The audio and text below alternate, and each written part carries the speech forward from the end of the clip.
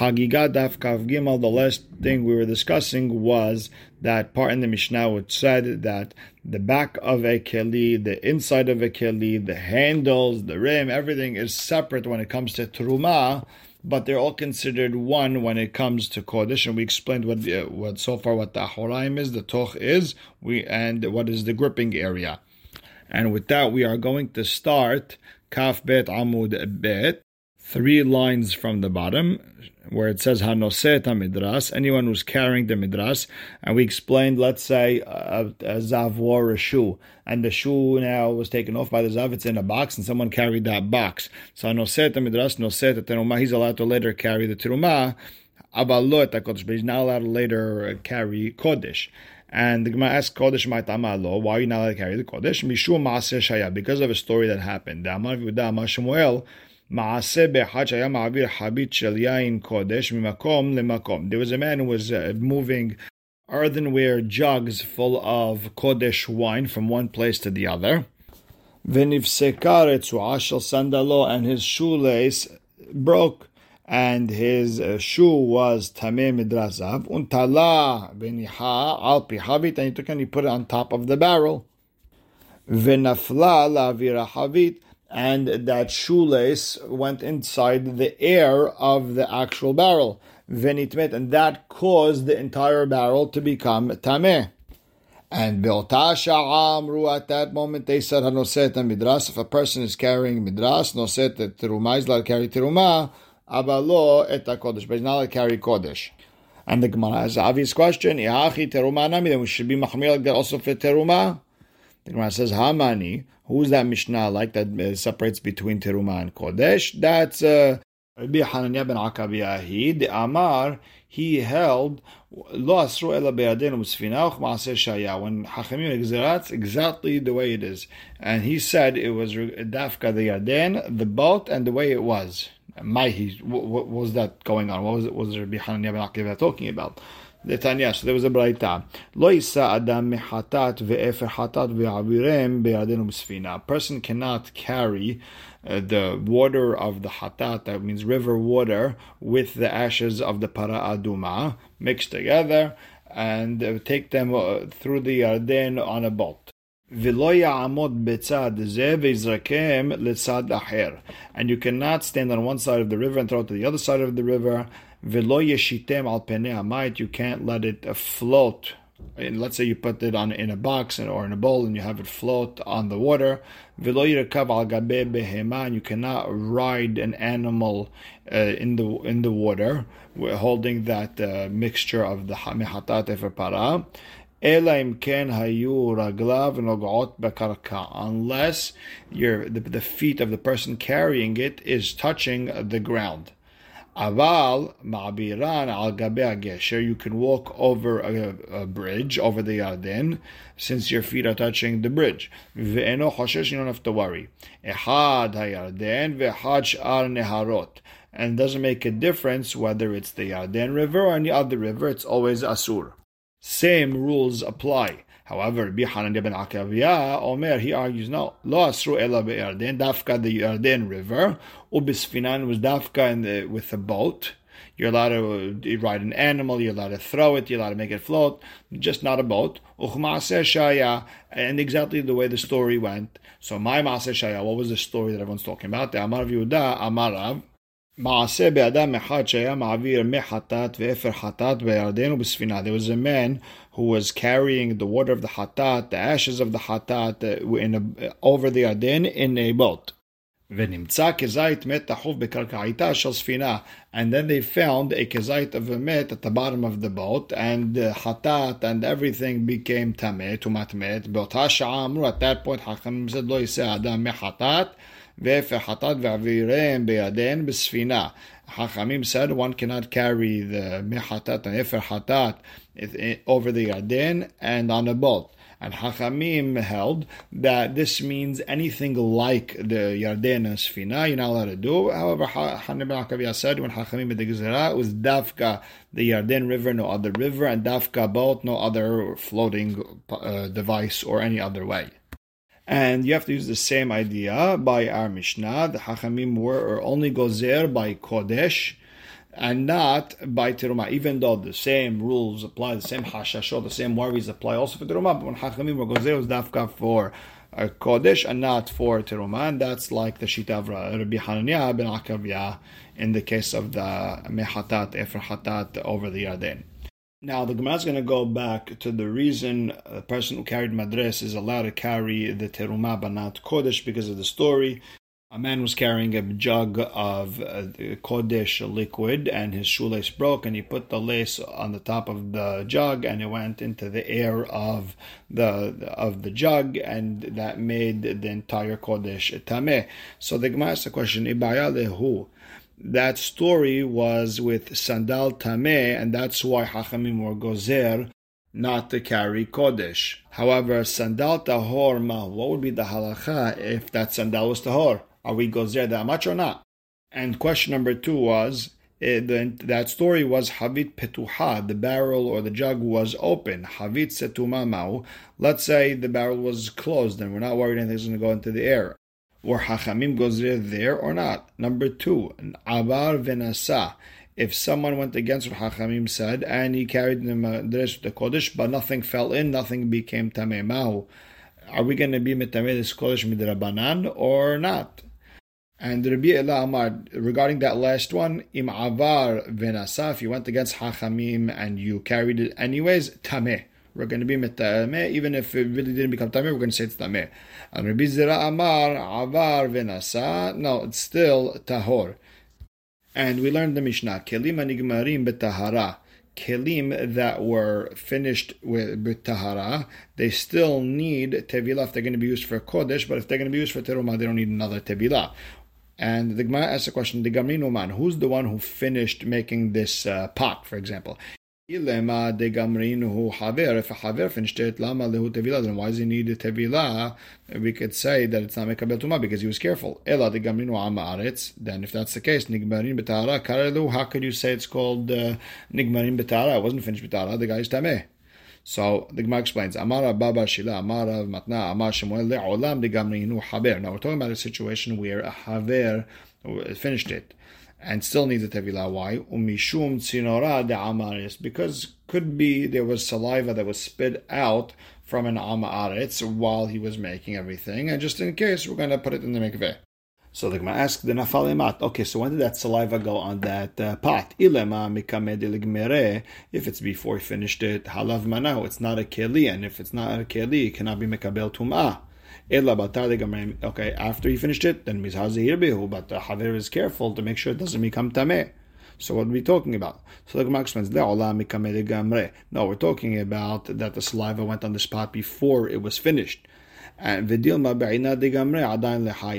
whole thing is that maybe when it officially was done, then the spot was finished, that saliva was still wet, and it made that now finished pot tameh.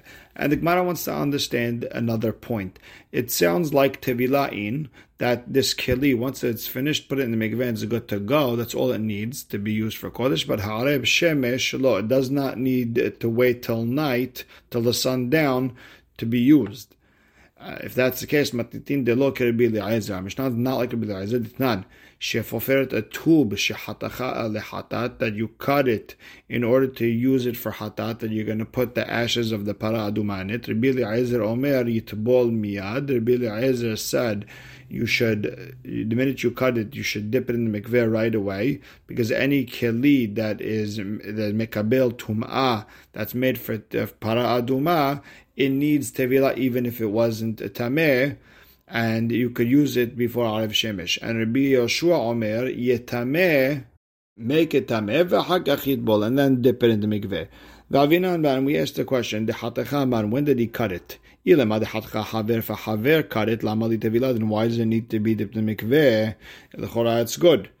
Ve'ela de hatacha amaaretz. Okay, now amaaretz cut it. Behalema Rabbi Yoshua yetameh ve'itbol. Does Rabbi Yoshua even have to say to dip to make it tameh and to be tovel? Hatameh ve'kaeh. It's already tameh. You don't have to make it tameh. So ve'amar Baba Shela amar Matna amar Shemuel le'olam de hatacha haver. No, haver cut it, and the reason you need to dip in the mikveh mishum tzinora de amaaretz nafel, because maybe the saliva of an amaaretz that fell on it. So, and the Gemara asked Emat, when did it fall on it? If it's before he cut it, halav manau, it's still connected to the ground. It's not mikabel tumah.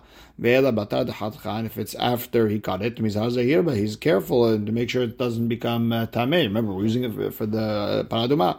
Le'olam. No, we're talking about a situation where the saliva fell on this tube, mikamed l'chatcha. It's before it was cut off the ground. And when you cut it off, it's still a little bit wet. So now, Bishlama Rabbi Yeshua, I understand, according to Rabbi Yeshua, who says you have to make that shfoferet, that tube tameh, and then dip it. Hainu de'ika hekera l'tzdokin. Now I understand, you could recognize a difference against the tzedokin. Since this tum'ah usually needs ha'arev shemesh, and here all you have to do is dip it into the mikveh, it goes against them. Ditanan, mitamina yu et ha-kohen ha-soref et para. The kohen who used to burn the para adumah, they used to make him tameh on purpose. Maybe that bug touches him or something like that, and then they tell him to go to the mikveh. And before the sun sets, he would burn the para. Why? Seemingly ban shel tzedokim, to go against the tzedokim. Shayu omrin, they would say b'm'oraveh shemesh haytane aset. They would say that this burning of the para would only happen right before sunset. And Chachamim, of course, they argued, they held when it says V'hizahat tahor ala tameh, we already know it says V'taval b'mayim ish tahor. So why did it say tahor again? Meaning even though he's tahor and not completely tahor, meaning a tevul yom, means he just went to mikveh, didn't wait till the sunset. That person is allowed to burn the para, and they would make the kohen tameh on purpose. So whenever they would burn that para duma once every how many years, they would make that kohen tameh and make him go to the mikveh and burn it while it's still day to go against the tzedokim. So that works perfect according to Rabbi Ishmael. But according to Rabbi Eliezer, who said that you don't need to make it tameh, it's already has to be dipped like any other keli that was finished. It's going to be used for hatat. You have to dip it anyways. I understand by a regular keli that usually done b'tahara, ba'ainan ha'arev shemesh, you need to dip it, and you need to wait till sunset. Hainu de'ika hekera tzedokin. Then there would be a difference for tzedokin, because over here, just dip it and go. But if you hold that in general, you don't need ha'arev shemesh. In general, when you finish a keli, just dip it in the mikveh and use it. Then my hekera tzedokin ika. Then according to Rabbi Eliezer, how would there be a difference for the tzedokin? Rather, we have to say that a kli that was finished bekodesh has to wait till night in order for Rabbi Eliezer to fit. This way he could have something against the tzedokim, and you'd have to say that our Mishnah is not like him. And Amarav, that really Rabbi Eliezer holds that you don't need sunset for kelim that were finished b'tahara. However, Asa'ua kitmeh sheretz, Chachamim made this tube that was cut off for hatat like as if it touched a dead rodent, which makes it rishon letum'ah, which usually you have to wait till sunset. But over here, Chachamim said no sunset. Why to go against the tzedokim? And here's an interesting Chazon Ish, and he would tell you that our case in our Mishnah where Keli was finished b'tahara, I was probably talking about Sheni Shlishi, and that's why you don't need Harev Shemesh. So the Gemara asks a question, okay, Ela Me'ata, if you want to make it as if it's just a Tameh Sheretz, which is a Rishon Tum'ah, then Lo Tameh Adam, then this tube should not make an Adam Tameh. Alama Tanya, then why do we say that anyone who cuts this tube, anyone who dips this tube, needs to go to the mikveh? Now they made this as if it's tameh. It's like an avatumah. That's why everyone has to go to the mikveh. The Gemara says, if it's like a tameh, then tiba'eh haza'ah sheli shiur shvi'i, then you should also need to spray 3 and 7. Alama Tanya chodcha u'matbila ta'un tevilah. Why do we learn that if you cut it and the person dipping it has to go to the mikveh? Tevila'in haza'ah shelishi or shvi'i lo. You only have to go to the mikveh. You don't need any of the spraying of the ashes on the 3rd and 7th day. Ella, you have to explain. You're right. It's like a tememet. However, asok tememet b'shvi'i shelo. They made it as if it's a tememet on the 7th day, where all he has to do is go to the mikveh and he's good to go. Now the Gemara has a problem with that because v'hatanya. You're right. Hachamim did a lot of humrot for the para aduma, the kohen was burning it, tevilat, metameh, all that. They've made a lot of humrot. You're right. However, me'olam lo hidshu davar bepara. They never made a hidush. They never created something out of nothing. Meaning, they never created a new tum'ah like we just said, where we made him like temeh mit on the 7th after he sprayed 3 and 7, just has to go to mikveh. That's already far-fetched. Hachamim never did anything like that. So Amar Abaye, what we meant when we said that they never made a hidush, not that they never made this type of tum'ah that's like tum'ah on day 7 after the spraying.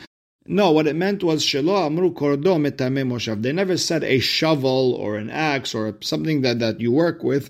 It's metameh as if a zav sat on it.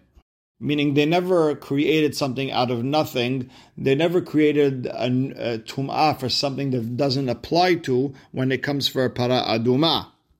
But the tube that we explained does make a bel tumah, so they were mehadesh a special tumah for it, that it's as if it's a tameh on day 7 after the spraying.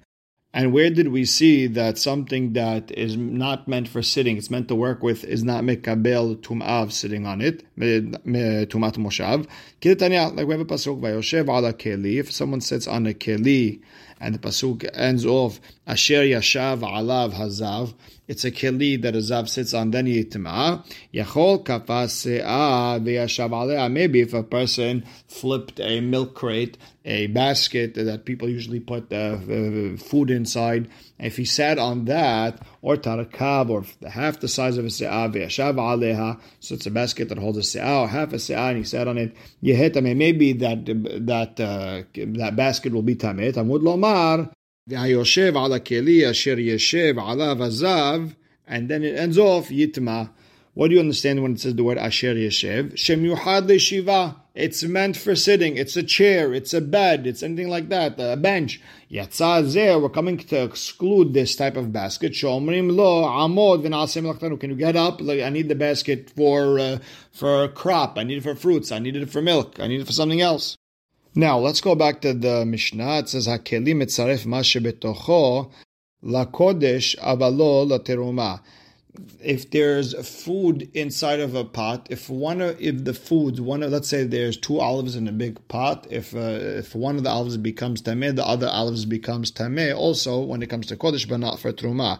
And how do we know that the keli puts them together?